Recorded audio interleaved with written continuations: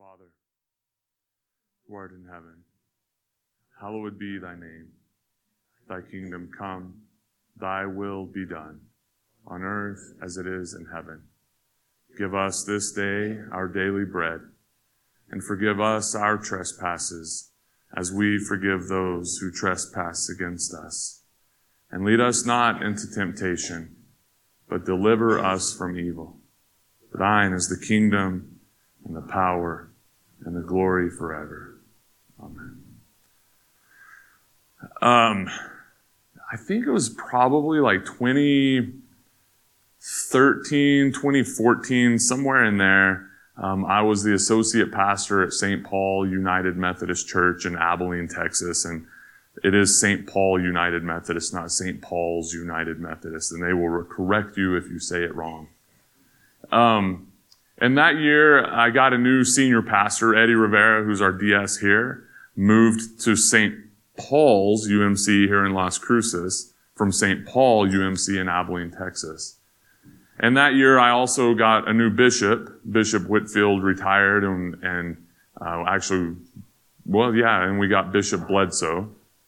And then that same year, at the same time, I got a new district superintendent, and I was really not too excited about that because and now I'm speaking Methodist, like inside baseball conversation talk, and you probably are wondering what's that mean. So the district superintendent is my boss. And that's who I answer to kind of first and foremost. He's the go-between between me and the bishop. So he's like upper middle management, and I'm a shop foreman, if you want to think of it that way. And I really liked my district superintendent, and I wasn't real excited about him moving to Lubbock and taking a church there and me getting this other district superintendent who I had no idea anything about him. I didn't know any of these Texas people. I was a New Mexico kid. And I meet this guy, George Price, who's my district superintendent, and before long I met his mom. And George is great, but his wife, not his mom, I met his wife. And George is great, but his wife is better. And she kept saying like, oh, you remind me of my sons. And one time it was her birthday, and she wanted to go out with some people who were fun. I guess her husband George isn't fun enough. And so she invited my family and I to go have dinner with them for her birthday. And she introduced me to her son, who lives in Thailand, via like a Skype call or FaceTime or something. And Zach was in Thailand, and I think he had just woken up, like maybe was still in bed, I'm not sure.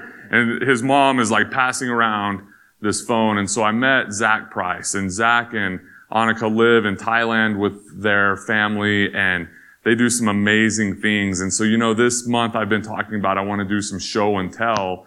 I want to show you some people who are inspiring, and then I want to talk about what it means for us to do big kinds of work together.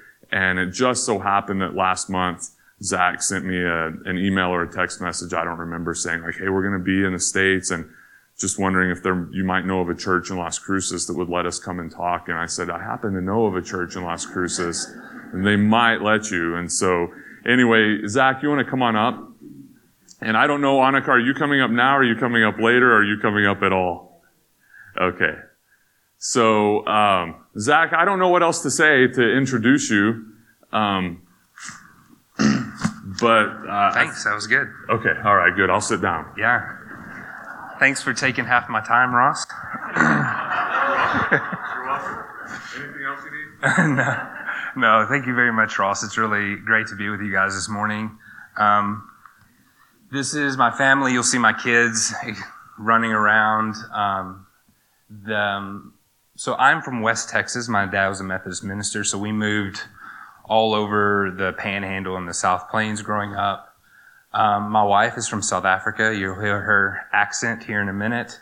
We met in 2001 at YWAM in East Texas.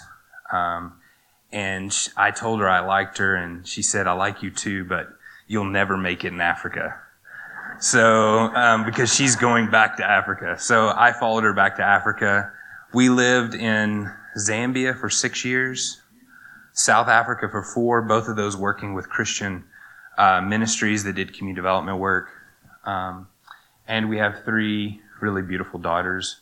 Ariel, our oldest, in the middle is 12. Our middle child on the left side is Zoe, she's 10. And Charlie, or Charlotte Ann, on the right is 8. We live in Thailand. Just real quick, just kind of give you an understanding of what Thailand's like. 68 million people, whereas like almost all of those are Buddhist. They have a saying that to be Thai is to be Buddhist. I'm just going to take my notes out here. Hold on. To be Thai is to be Buddhist. There's a small population of Muslims and Christians, but pretty much everywhere you go, every street you walk down, there's a Buddhist temple, there's Buddhist monks walking around. It's very much a part of the culture. However, it's really mixed with what we call animism, which is spirit worship. So even Buddha himself taught not to worship spirits, but in Thailand, they worship their ancestors and spirits of the land. So everywhere you go, there's spirit houses.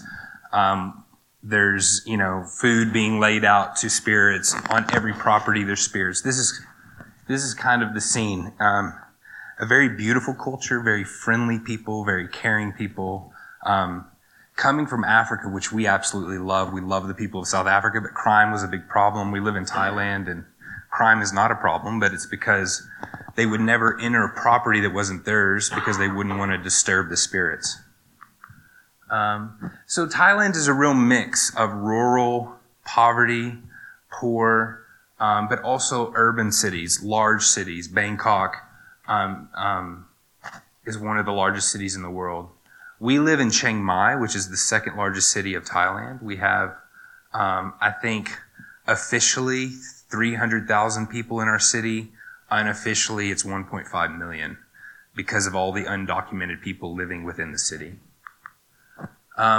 Just real quick, I like to take people through kind of principles or values that Anik and I have that I think are universal, that if we need to understand or we see as transforming truths so that impact the way we think and why we do what we do in Thailand. God is personal. We are created in His image, and He desires to connect with us, to interact with us, and to be a part of our world. God cares if people are well. He didn't just create us and leave us, but He cares that we thrive. Thrive is used all the time. Plexus or commercials. Thrive, but He really desires that we are walking in fullness with Him. Man was created to have dominion. The earth was given to man, and we were to be stewards over it. This is important. For me, how I think about this really impacts how I deal with poverty. When I see people struggling or hurting or not having enough food, why is this? And understanding what solutions are out there. How do we deal with this? And having an understanding of how God created us and what He desires each one of us to become will impact how we work with people, how we do community development, how we deal with social injustice. Does that mean? Uh-oh. It's about to get. Where is it? I'm just going to pull it out. Yeah, there you go.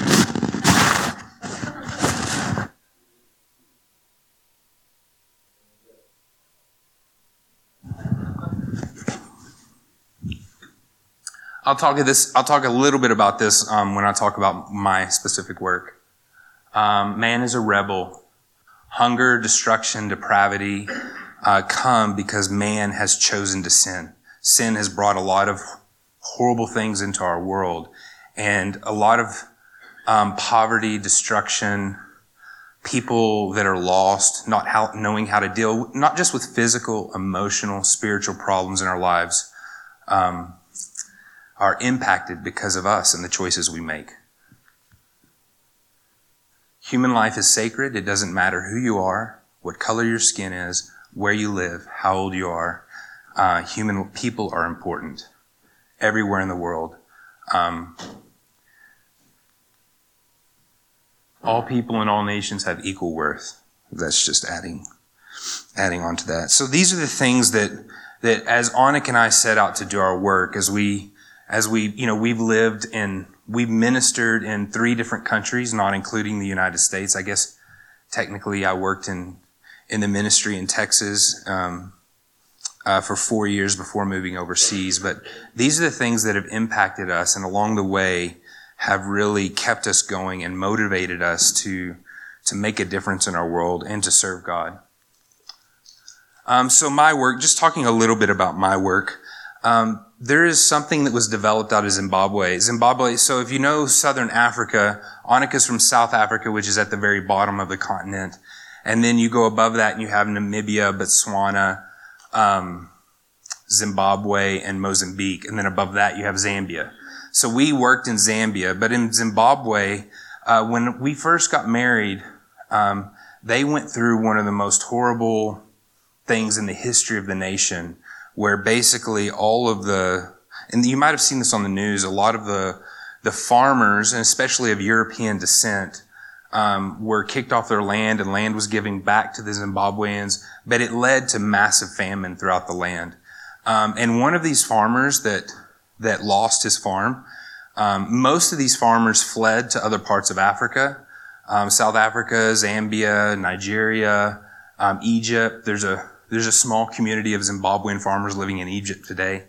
But a few farmers stayed behind because they had a desire to help the Zimbabweans who had never farmed or who had never owned the land to now manage the land. And they developed a program to teach God through farming, and it's called Farming God's Way. So I studied with them and became an instructor. Basically, we teach all sorts of agriculture skills that lead to understanding who God is as a creator, how he created the earth. And it's just a real practical way to get in to help people develop, feed themselves, provide for their families, for their communities. I learned a lot of the way I think about ministry and I think about development all stems from that.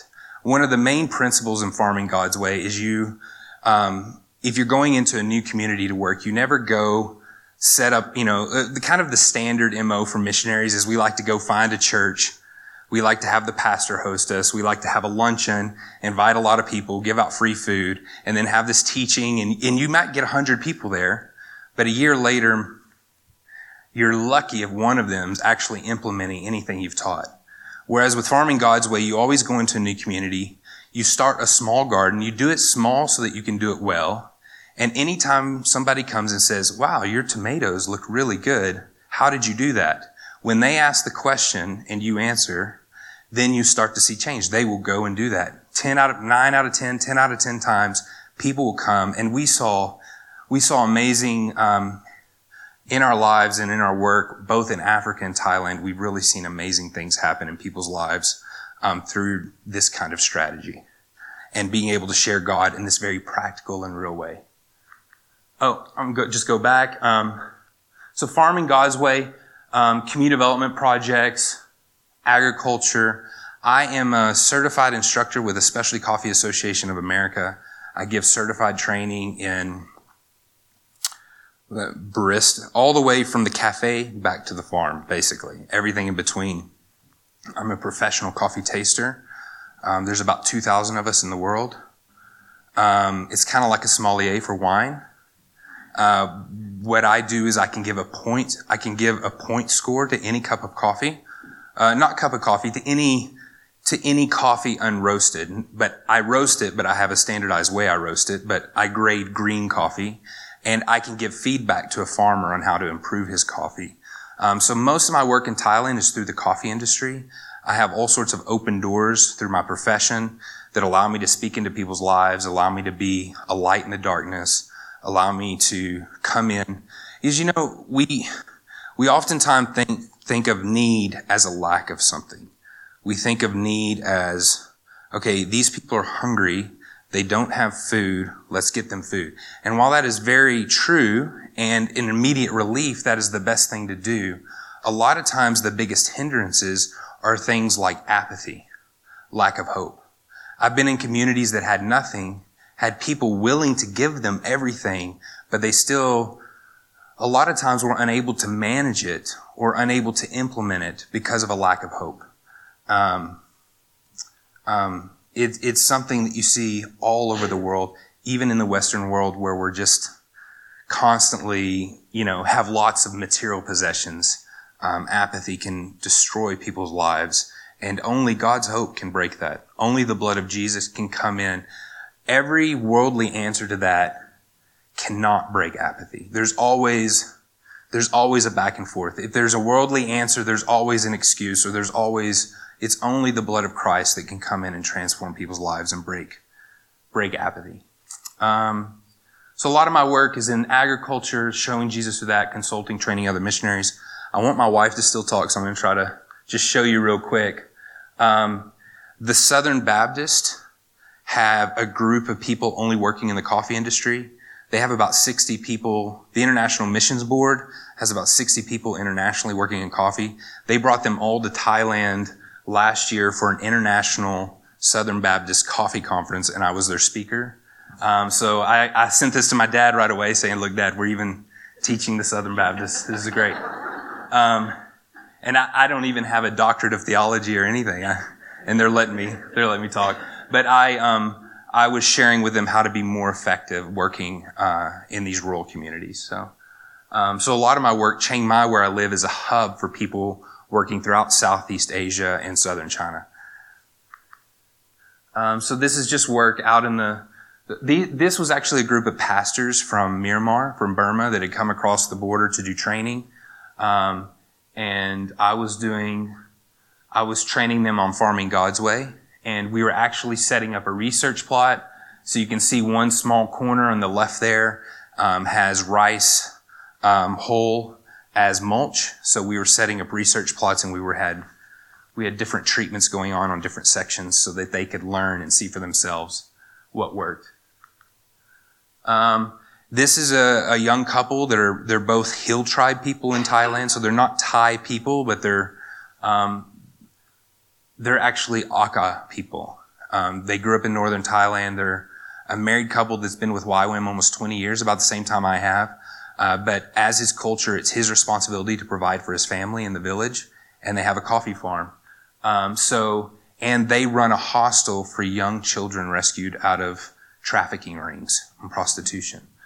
But they've been, like all of us missionaries, we have to figure out a way to fund our ministry and get things. And as Thai people, it's even harder because they don't have a real strong church behind them. So I've given them training on sensory for coffee, roasting, and actually when I go back next year, I'll be giving them barista training as well. They've started a coffee roasting business in order to provide for themselves and provide for his family. So other training, this guy is from Laos. He's a young Christian guy that runs a coffee farm in Laos, and he came to Thailand and did training with me. So Annika, we just have a few minutes left, and Annika is going to share quickly about what she does.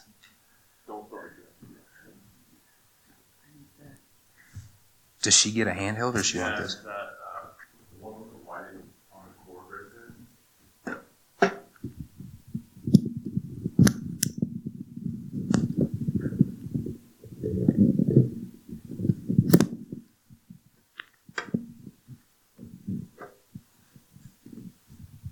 Well, you think I know how to do it. It's clipped on. Hold on.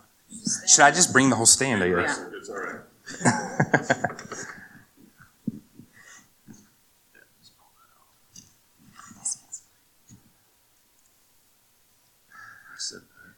Be aggressive, Ross. There we go.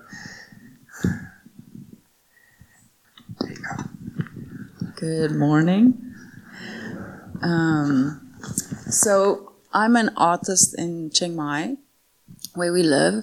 And to tell you a little bit about what we do, I have a piece here that I want to talk to you about. So this is just a small section of a bigger piece that I did with a few friends there.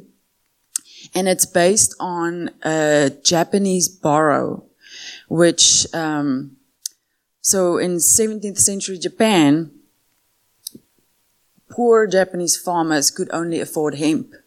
It's a very rough kind of fabric where richer people would wear silk kimonos, and it's, it's really smooth and feeling very well. But they would wear these garments, and, if they tear, they would patch them, and they tear another place, they would patch them. Or they would find little bits of cotton and they would patch them inside because it was a bit softer. And every family kind of had their own little stitches that they would put in there, and they started making designs on it. And this garment would be passed down to your sister or then your children. And they were so poor, it would be passed down from one generation to the next. And, these pieces used to be a source of stigma and shame because it showed their poverty. But now, these pieces sell for thousands of dollars because they're these beautiful artworks that tells the story of the generations. So we were really inspired by this, and we took, some antique Thai textiles and some we antiqued ourselves. But for us, it told the story of what Jesus does in our lives. He doesn't just come whitewash over the tears and the brokenness in our lives. He comes and he puts these beautiful stitches in. He makes artwork out of us. He makes, what has come before tells a story of what God has done in our lives. So I have a few smaller pieces that I did in the same vein. So these two ladies are also, Zach talked about the hill tribes in Thailand. They are they're Karen tribe, originally from Burma. So we make, products together that, we sell, right now more in Scandinavia, but they have beautiful tribal stitches that they use. And some of these skills are getting lost because in some places they have no market for it, or, life just gets so hard, and some of the people are so poor they have to work so hard on the land that there's not time for these things that used to be so much a part of their culture. God has taught me a lot through Thai art. You'd go to the market and sometimes you'd find these antique baby carriers or skirts that women used to wear in the hill tribes, and they have these amazing stitches, beautifully embroidered. And God has talked to me about who I am and how He sees them as a people. We are not just a t-shirt you buy at Walmart that costs $5. We are this beautiful piece of work that He has taken time to stitch. The Creator depends how valuable the piece is He creates, how much time is spent on it. And God has spent an amazing amount of time on us. I was meeting with some weavers from the hill tribe areas. Also, this is just what this photo is about. But my prayer is for the people of Thailand that they will come to see this. They will come to see how God has made them and how especially unique God has made them. So, I don't know. Oh, this was a exhibition I did also with a friend of mine in the city of Thailand in the main touristy area. And it was about, Ross was talking about being surrounded by us. You talked about prayer.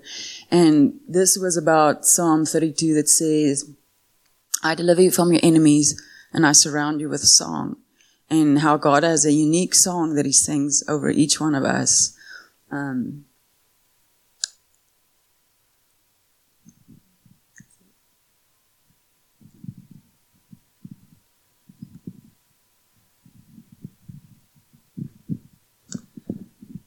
Thanks, Arnica. That last one right there. This is an art venue. Am I on? Yeah. This is an art venue in Chiang Mai in a real touristy area. So we had Thai people walking through because it's just right on the street. There's a big night market that everybody comes to. Every tourist that comes to Chiang Mai comes to this night market, and right at the end was this little wooden house with a music venue, and back behind they had this old metal building that had never finished been building. And we decided to use this old building as an art studio. It was in the dry season, there wasn't going to be rain. And so we had tons of tourists and Thai people just walking in, able to see Annika's art, and ask questions and hear the story of how they were inspired. So, does agriculture and art save souls? You know, not always, people don't always ask me this, but I imagine that people must be thinking this, you know, like if we talk about missions, I'm not a pastor, I'm not a preacher, I'm not starting churches. I see myself as showing and being an example of Jesus and loving people where they are in their daily life, Monday to Saturday and on Sunday too. And we show people that God loves them and they're valuable. We help people with real solutions and come in where there's apathy, where there's strongholds and barriers, where people may have grown up never knowing that anybody cared about them, even their own family, much less God, some being, some eternal being that created them. And we get to do that. It doesn't matter if we're doing that through agriculture, on the farm, in the church, we get to show them that they're valuable. We get to introduce biblical thinking into people's everyday lives. These are people that are Buddhist. They like Jesus. I've taught in a temple about Jesus, and they think Jesus is great, but they're not ready to give their lives to Jesus. They're not ready for somebody to come in and say, okay, we're going to have a church and you should be a part of it. They're not open to that, but they are open to being helped with food, with agriculture, with sowing. And we get to teach them how to think big. We get to show them the Bible through these different things, show them how God created things, how He created the earth, how He created them, and introduce them to the Bible in a very story, practical way. We prayerfully speak life where there are strongholds of apathy and despair. We are prayer warriors in a country where there's not a lot of presence of prayer. This is actually a slide from my last church. I meant to take that out. Sorry. That was saying thank you. I spoke in West Texas back in the summer. So, all right, that's it. I don't know. Can I get that one off? There we go. Thank you very much for your time. We really appreciate it. We know we went over probably a couple minutes. Don't go anywhere though. I have some questions for y'all. Oh yeah. You want to come up here? So when I think of missionaries, you know, kind of traditionally, when I think of missionaries, I think of people who, and this may or may not be accurate in a general sense, but I think of people who live in another country for a short period of time, and they're there kind of working on a project, maybe helping a pastor in that country get their church going, maybe starting a church, but not there, like not part of the place that they're a missionary to, right? And so one of the things, Zach, that I appreciated about you when we first met is I took you to Anne's Thai Kitchen in Abilene, and Anne's husband came out and you started talking to him in Thai, and you had this whole conversation, and then you started talking about food, and you started talking about what you were doing there, and I was like, this guy doesn't just like stay in Thailand. He and his family live in Thailand. And so what's that like to be, so here, I guess here's my question. Are you missionaries, or do you live in Thailand as Christians who are trying to change lives there in the name of Jesus? Or is it the same thing? Yeah. It is the same thing. Sorry, did you want to? No, go for it. It is the same. It is the exact same thing. It looks different in different cultures and different societies, and different cultures invite you in differently, accept you as part of them, or only let you in a certain way, or to a certain amount within their lives. But ultimately, those two things are one and the same. And some places you have the freedom and the availability to come in as an authority and to come in and introduce people to a completely new thing, a new principles, a new way of thinking, a new spirituality, if you will. But other places you don't have that authority. And you have to just come in and live life and love and serve until people give you opportunity in their lives to speak.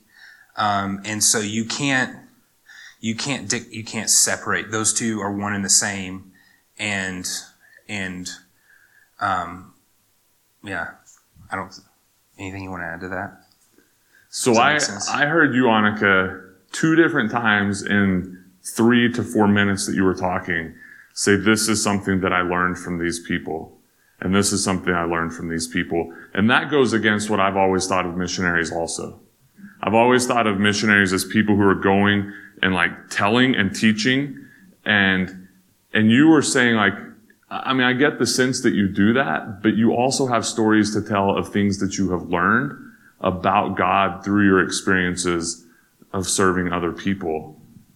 Say something about that. Yeah, I think if we do not get to know people's culture and how they think and how they do things, we can't really explain God to them in a way that would make sense to them. Because Zach and I being from different cultures, Western cultures, but we think very different about things. So to even go to a culture that is so much different than our own, we can't think that we could just teach them in a way that we were taught and that it will be understood that way. So I think we have a lot to learn from other cultures, and there's so many beautiful things to learn. Yeah, but not just learning for the sake of delivering our message, but there's actually God-designed things in every culture. God created these people. He loves them. He gave them and blessed them with certain things. And there's amazing parts of Thai culture, Eastern culture. Just being a part of this service this morning and having a time of meditation is something you commonly see in the East that you don't get much here in the West. In the West, we don't take time to pause and center ourselves around Him. And you see these things, and we have so much to learn. Not that we can, meditation is like any other exercise or practice. It can be done well, or it can be done abusively, And so there's amazing things that we learn from every culture that we've been a part of. And I think a big part of that for us is having to learn from one another. Her being South African, and me being Texan. And all the differences we've had to overcome in our marriage. So Texan's the strangest of all of those. Yeah. It's the most foreign country I've ever been to. You're speaking to the right crowd here, say that. So if you had one thing to say to us, to teach us about living our lives as missionaries, what would you say? You want to say something first? I would say that living a life that God can use to minister to others is much more practical than we think. I grew up a preacher's kid, and I got the question from a young age, are you going to be a preacher? Are you going to be a preacher? And every time I'm like, no. And then I went to missions, and I'm like, still no. And I'm like, well, kind of seems funny. I'm in missions, but I'm still like, no, I'm not going to be a preacher. But God, I use my hands. I'm practical. I went to vocational high school. I learned carpentry. I ran a timber mill. I love working on the farm. And that's how God uses me. And I think the most important thing I'd say to anybody who wants to minister, whether it's next door or internationally, is that God uses the practical. He uses your skills. He uses everyday life. The relationships that He's going to work in your life are the ones that you're interacting with Monday to Friday or Monday to Saturday. Those are the relationships that He's going to move through and work in, teach you, and use you in. So, yeah, I think it's very important to look at how God has made us, because I think that's when it makes a difference in other people's lives. I tried for years to be a missionary in the traditional sense, and I was very bad at it. But when I started using what God has given me, being an artist, it just opened a whole new world to me, and how to speak to people and how to connect with people in a way that I've never felt I was able to do. So it does not just happen. It happens in the church, but it does not just happen in the church. It happens in every day, in the practical things. So if somebody wanted to get their hands on some of your art, how would we do that? I have to go get it in the car, but I have some small greeting cards and calendars that we are selling, but otherwise online. Otherwise, look us up on, or actually, I don't know why, we'll have to, in the next service, put it up there, but we have a website. We're five, us two and our three daughters, so we call ourselves price5.org. So we have a website. You can see her art on there. People contact her, commission her to do art pieces. In 2 weeks' time, she's actually going to Houston to a large church there and putting on an exhibition, which all of her art from that exhibition will be on sale. And that's all done through Facebook and our website. So, yeah. Any questions? You probably weren't expecting questions from the audience, but. Oh. Have you had to overcome reputation for youth ministry in your life? Oh. So let's repeat the question because sometimes people can't hear. So Kevin was asking if they've had to overcome the reputation of previous ministries in Asia. Yeah, our time in Southern Africa, it was confined to previous ministries, whereas in Thailand and most of Southeast Asia it's just confined to foreigner, a white person, Has a very bad reputation. Tourism is Thailand's largest industry, so they see lots of foreigners every year. And one of the largest groups of tourists is sex tourism.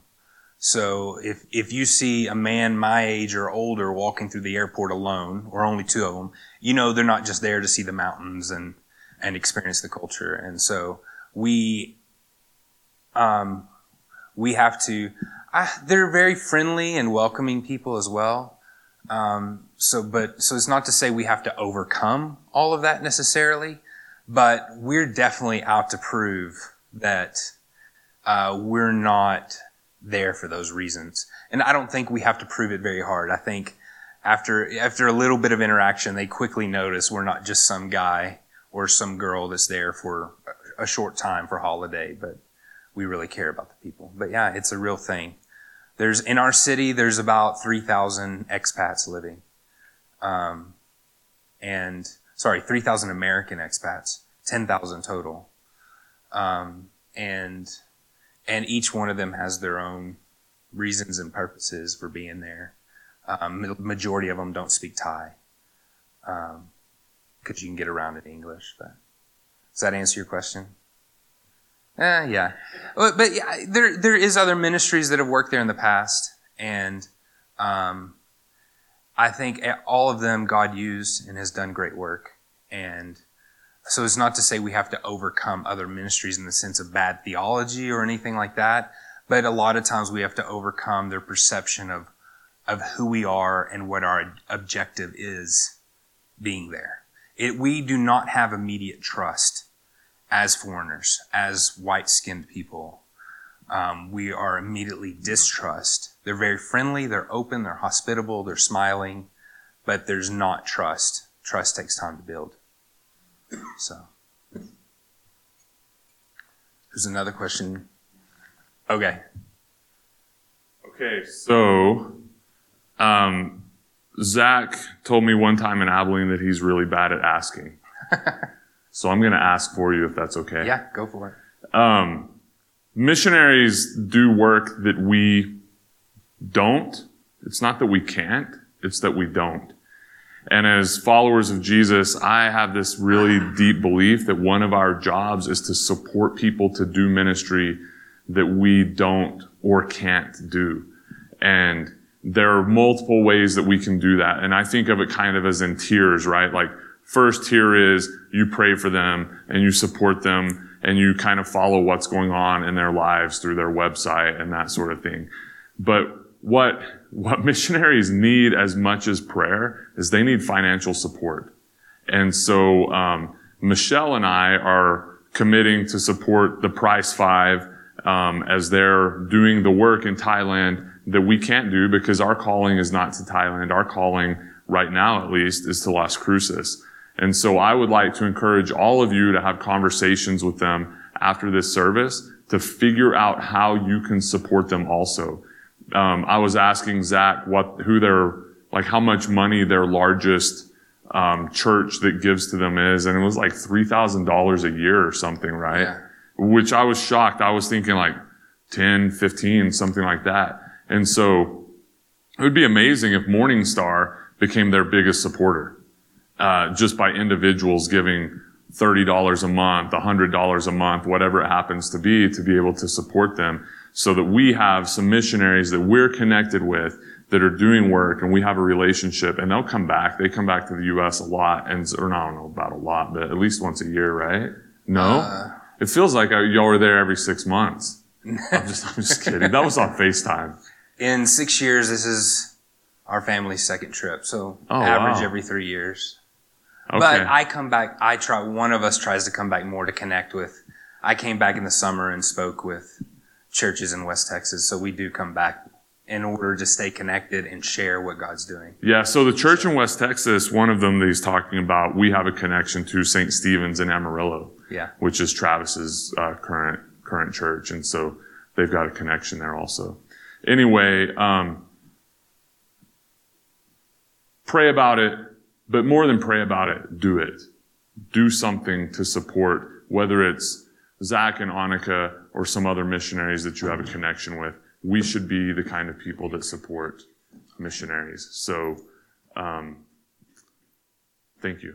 Thank you. Thank you for sharing with us and helping Thank us you for think your about time. what it means to be missionaries in our world.